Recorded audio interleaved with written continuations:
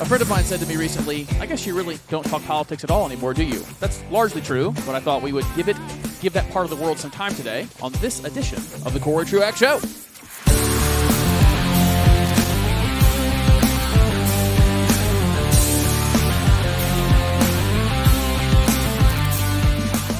I think what happened to me over the years is I'm very practical, and the thing that I do talk for the purpose of both entertainment. I hope you're entertained when you tune in, but also to inform in a meaningful way. Like inform on things that matter, that will actually have some impact on either your life or the world around you.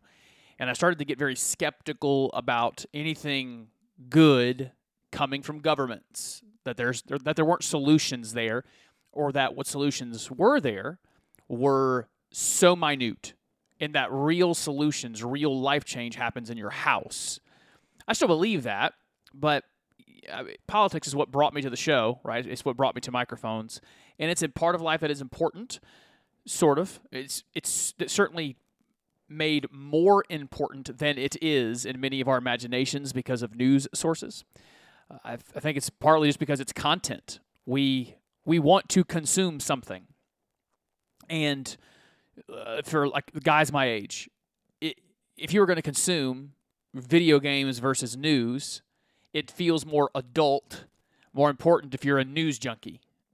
It seems more edifying as a hobby in some ways, and because we just want to consume content. We struggle to just sit with our thoughts. We struggle to maybe consume more Christian content, so we just go to what the world is offering us, and the world is offering us sports, and if you don't like sports, then it's offering you TV and movies and things to stream, but if there's nothing there, then one of the other options as an entertainment product is news.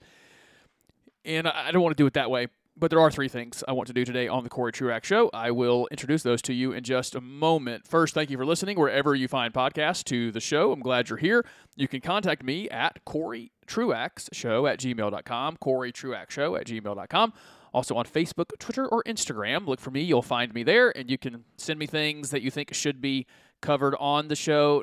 It's occurring to me, somebody sent me something that I meant to. I'll do that on the next show, because one of you sent me something I wanted to discuss. Let's stay with my outline. Three things today. One is the primary process that's coming into view.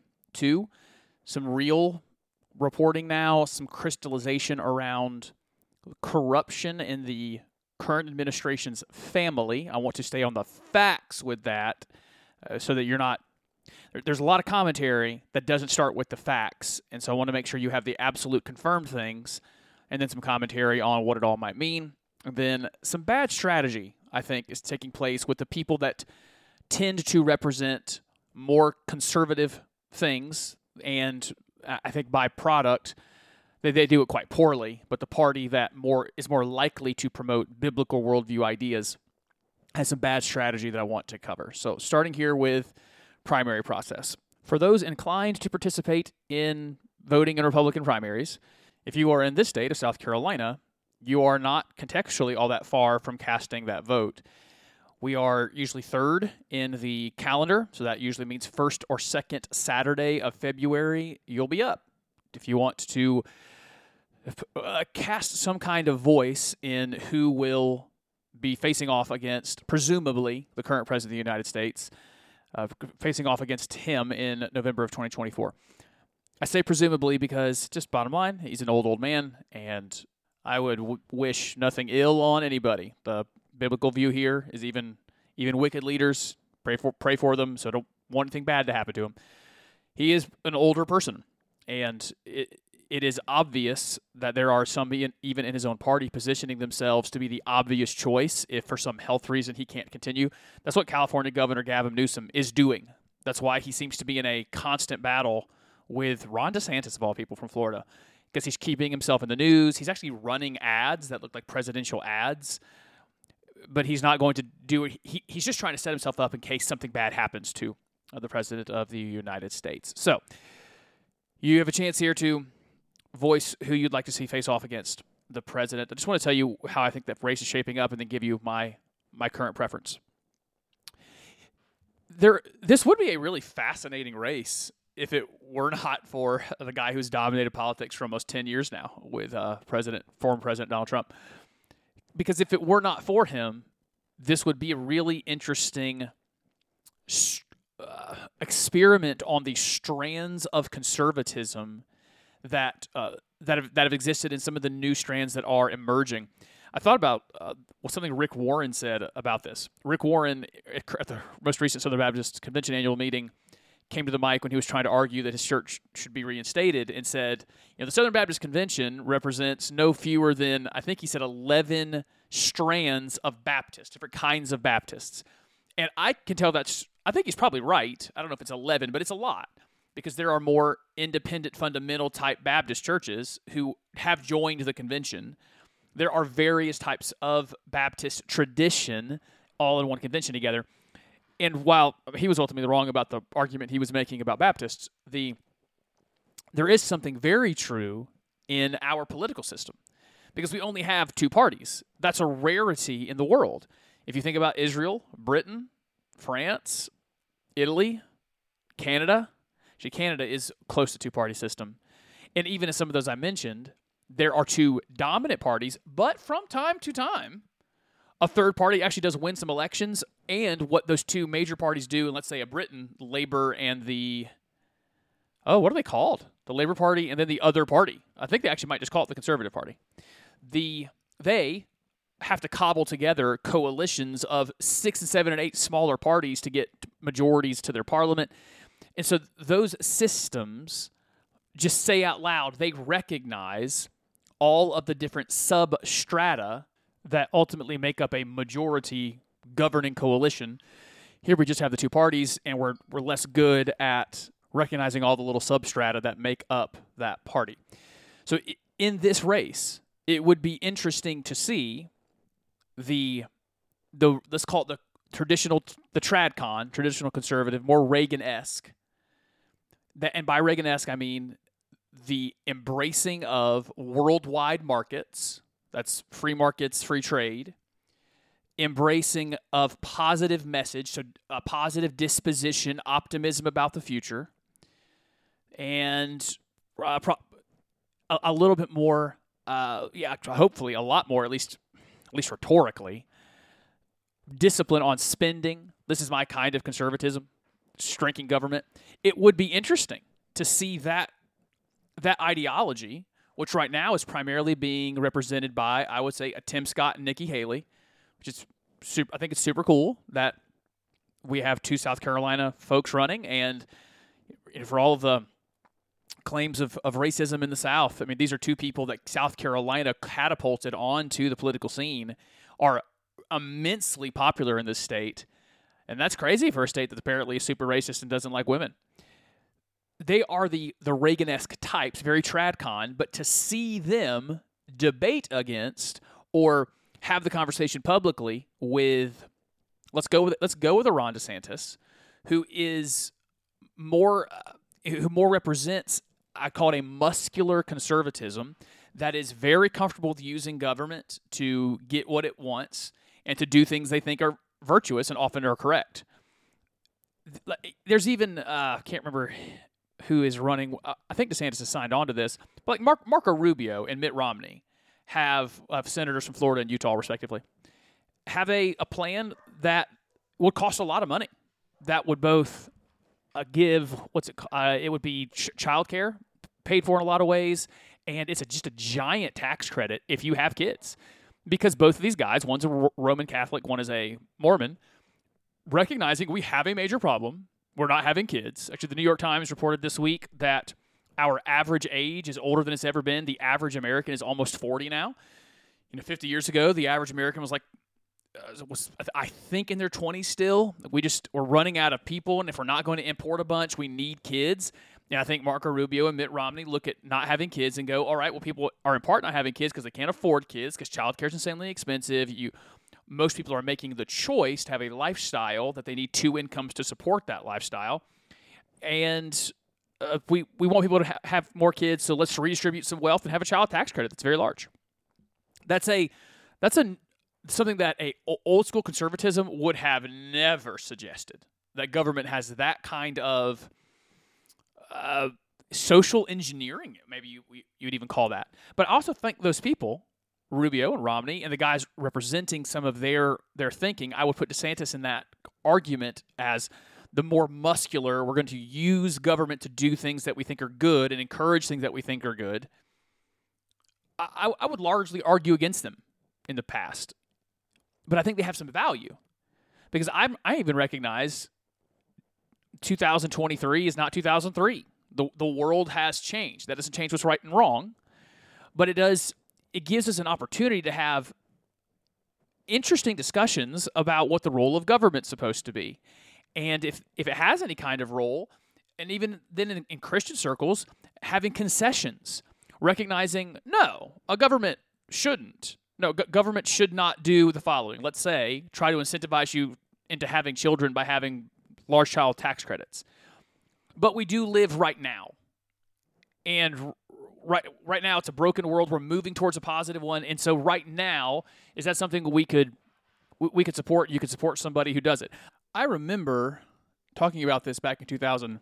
I think it would have been 18, 19, when Andrew Yang was running for president. He was a congressman from from New York or California, I can't remember. And he introduced the idea of what was that called? Universal basic income.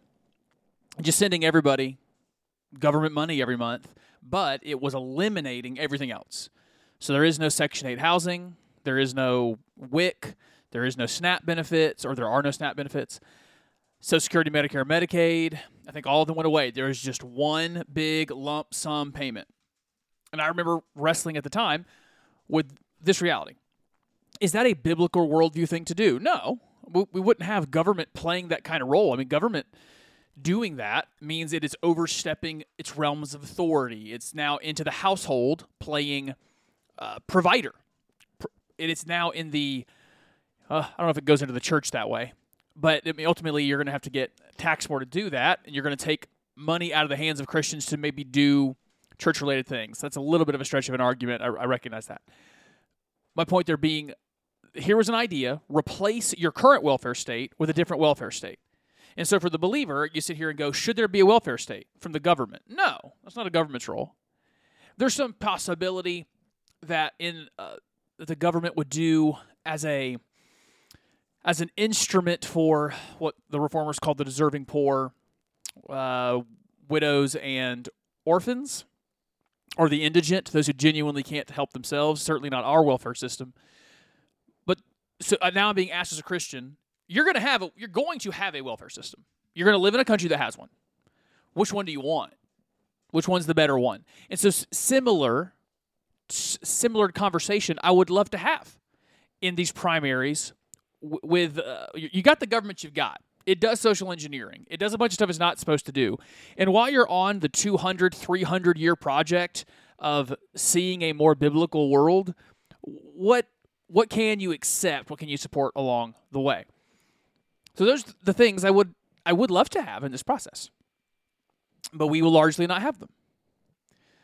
There's the gorilla in the room. I mean, it's almost comical. I think I've gotten to that place because I used to be so angry about it.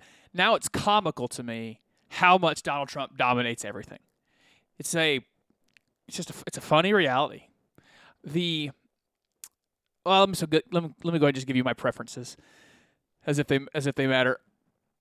My preference has grown to be in this primary process Tim Scott from this state.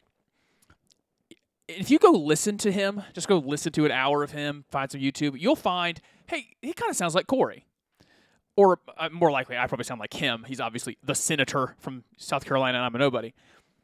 But that general disposition is awesome to me. He's just positive guy. And he radiates positivity. He radiates optimism that we can go in the right direction. We might be going in the wrong direction right now, but we can turn it around. Like he has this aura that's not battle ready. His attitude isn't let's go to war with our enemies. His attitude is let's go make a better world. Whereas some of the others, their attitude is battle. I'd even put a little bit Nikki Haley into that category. Vivek Ramaswamy can get there, although I find him to be, he's interesting. He's only a little older than me. I think he's a year older than I am. Guy's running for president. He's interesting because he comes up with the most unique ideas. He's just the idea candidacy. So he will be like my number 2, just because he seems to have more positive disposition. He's just like hey, here's new ideas that no one's ever heard before. It's not the same general script that you give. And then you do have the person who's likely going to get my vote, even though I just said I prefer Tim Scott. I prefer his positivity, his optimism, his general feel of moving towards a positive world within the political sphere. You got the DeSantis's. And his aura is war. We have enemies to defeat, and I will be the one who can defeat them. I say he'll probably get my vote because it appears this is a 2-man race. It appears it's there's Trump who's going to be stuck between 35 and 40%. And then there's like 60% to 65% of people who will vote this primary who don't want him, who do not like him. They're choosing someone else. But they're just splitting in a bunch of different directions, which led last time, and might again this time, to him being the nominee. But my interest would be him not being the nominee. And so while I prefer Scott, I suspect DeSantis is going to be the closest. And if you're wanting, you may not be wanting me to, but as I war game that out, and I guess the word is, I guess I'm just counting the delegates. If there's enough attrition, enough people dropping out over time, there is a way to get to do what Ted Cruz almost did, which was force a convention where you actually choose the candidate there by the delegates who show up and have a brokered convention. I don't think anybody, I mean this, I don't think there's a way anyone beats Donald Trump outright, just wins the nomination from him. You might be able to force a brokered convention, and then the powerful people in the background might be able to choose someone else. Maybe. I mean, I would be hopeful. So, I think that's all I would say there. That's how it's shaping up. I prefer the more Reagan-esque types and don't particularly like all the culture war type stuff of DeSantis. I think that's a realms of authority thing too. Like, yes, you want laws that do righteous things, but ultimately I would love politicians to, I don't know, that's hard. I was going to say politicians to do government things and the church to do culture things, but ultimately government has a big part in the culture as well. And I think ultimately it is for me, disposition. I talked about this last week with the SBC. I don't enjoy people with, I don't identify with, I don't tend to want to associate with combative people. There are things worth fighting over. I just think there's a lot of people who are like, can we fight, please? Well, I would say back, you think we might be able to accomplish what you want without fighting? No, let's fight. I want to fight. All right, I'm not, okay. Those people, this is a strong word. I tend to be repulsed. I have a instinct, oh, that person's combative. That person's angry. That person talks in tones and uses words that are naturally antagonistic. And I live on a plane where I want to convince somebody of something. And I just know I'm never going to antagonize someone into changing their mind. It's not how it works. It's already very hard for anyone to change their mind on anything. Treating someone like an enemy along the way usually doesn't work. All right, so that was story 1. 2. And these numbers 2 and 3 are connected. 1 is this story that is developing and breaking regarding the President of the United States, Joe Biden, and his son Hunter is intriguing. I haven't been intrigued by many political stories for a long time. It just seems like there actually is some kind of real corruption here that deserves some attention. Now, I also want to sound different than everybody else that does this. So this will upset some of you. But I do want to humanize the people we're talking about. I mean, ultimately, yes, the President of the United States pursues evil things. That is what he's done. He's done it his entire life. And lest he repent, he will stand before God for what he has done, what he has supported. The things that he has done, he will be punished for forever. And at the same time, at the same time, I'm told to pray for those in authority, honor the king. And if early Christians could honor Nero however they did it, I could talk about the President of the United States without having to be denigrating.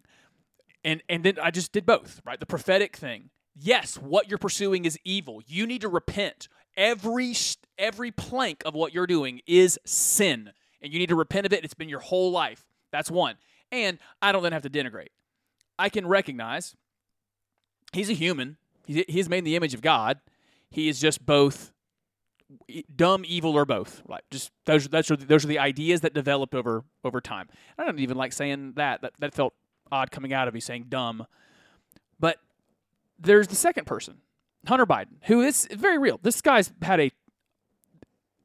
seems to be a criminal. Not just seems, he is a criminal. He's broken tax laws, broken gun laws, he's broken prostitution laws. This guy is he's a criminal, corrupt person. And also, not but and also, I want to recognize that a couple weeks before his dad his father took a Senate seat and kind of disappeared in his life, there was a car accident wherein he lost family members. And it seems like he never recovered. It seems that it broke him so much that he fell into medicating that hurt through drugs and pleasure. I think there's nothing like a car wreck that takes away family members of yours that will make you go, all right, well, this life is meaningless. I'm going to get all the pleasure I can get. You know, I'm preparing for a sermon series in the book of Hebrews, and one of the really compelling lines that I must have read 100 times in my life, and it never hit me, talks about how Jesus, through suffering, conquers death, through death conquers death, so that we may not have a lifelong slavery to death. That's a compelling phrase, lifelong slavery. That if we actually dwell on it and think about it, we can become obsessed over it. And humanity has done that. Two philosophical groups formed around it. One group was, death is so overwhelming, it makes everything meaningless. It doesn't matter what we do here. Death ends up swallowing up everything anyway, and they become the existentialists where nothing really matters. And then there were I'm forgetting the name of the philosophical system right now, but they end up being the eat, drink, and be merry for tomorrow we die, so I want to get every experience I can get. I want every pleasure I can possibly amass myself because death is coming and life is all I got, so I better amass pleasures. The hedonists, that's it, the hedonists. And so, Hunter Biden took the hedonist route. He saw death, and he's been in a lifelong slavery to death. And what he's been slave to then are his passions and pleasures. And he has pursued them ruthlessly. And now what we're seeing through an IRS, they're calling it a whistleblower, bringing out some WhatsApp messages and some currently not totally verified, but seemingly authentic documents and testimony that say at least these things are true. Hunter Biden broke a lot of tax laws. He called on a tax form I think $50,000 membership to what is ultimately a sex club. He called it a golf membership and tried to expense it, saying it would be used for business dealings. You play golf, with your business partner, so you can expense that, but it was ultimately it was tax fraud. He would fly prostitutes to him and call it a business expense. He would lie. That's tax fraud. As you pay your taxes, he was trying to avoid paying taxes, and he broke the law. Prostitution itself, he's breaking the law. The gun law, whether you like this one or not, the lying on a background check, and he did. They asked a question, are you addicted to anything? He said no, and he had been in on and off care or treatment for his addiction. If he would have said yes, he wouldn't have got his gun, but he lied. That's a felony. He lied on a background check form. All that is real. And there's the other stuff that it's not technically criminal, but is obviously corrupt. I just imagine if someone on the right had a son who did these things. He's on the board of a Ukrainian oil company. I believe it's called Burisma. Someone with no business background, no oil background, and no background at all in business dealings in Ukraine. He offers nothing to that company except his last name, and they pay him hundreds of thousands of dollars for a job he doesn't show up to. He seems to never go to any of the board meetings. And then while he's on that board, his vice president father is in part of the decision-making body about who gets different oil contracts. Does that seem like some corruption to you? One of the ones to me that's just so obvious, and it's obvious in a laughable way. It's just kind of funny how obvious it is. Hunter Biden starts selling art. Like he does paintings. I cannot say one way or the other if they're good or not. I'm a bad judge of art. But he ends up selling paintings for hundreds of thousands of dollars. I think one was in 7 figures. And selling them to Chinese buyers and then other foreign nationals. How do we not just call that money laundering? I mean, he's not a famous artist. He's not really a famous person. The art wasn't that good by the standards of art that gets sold right now. It was just a very clever way to amass wealth for himself using his name.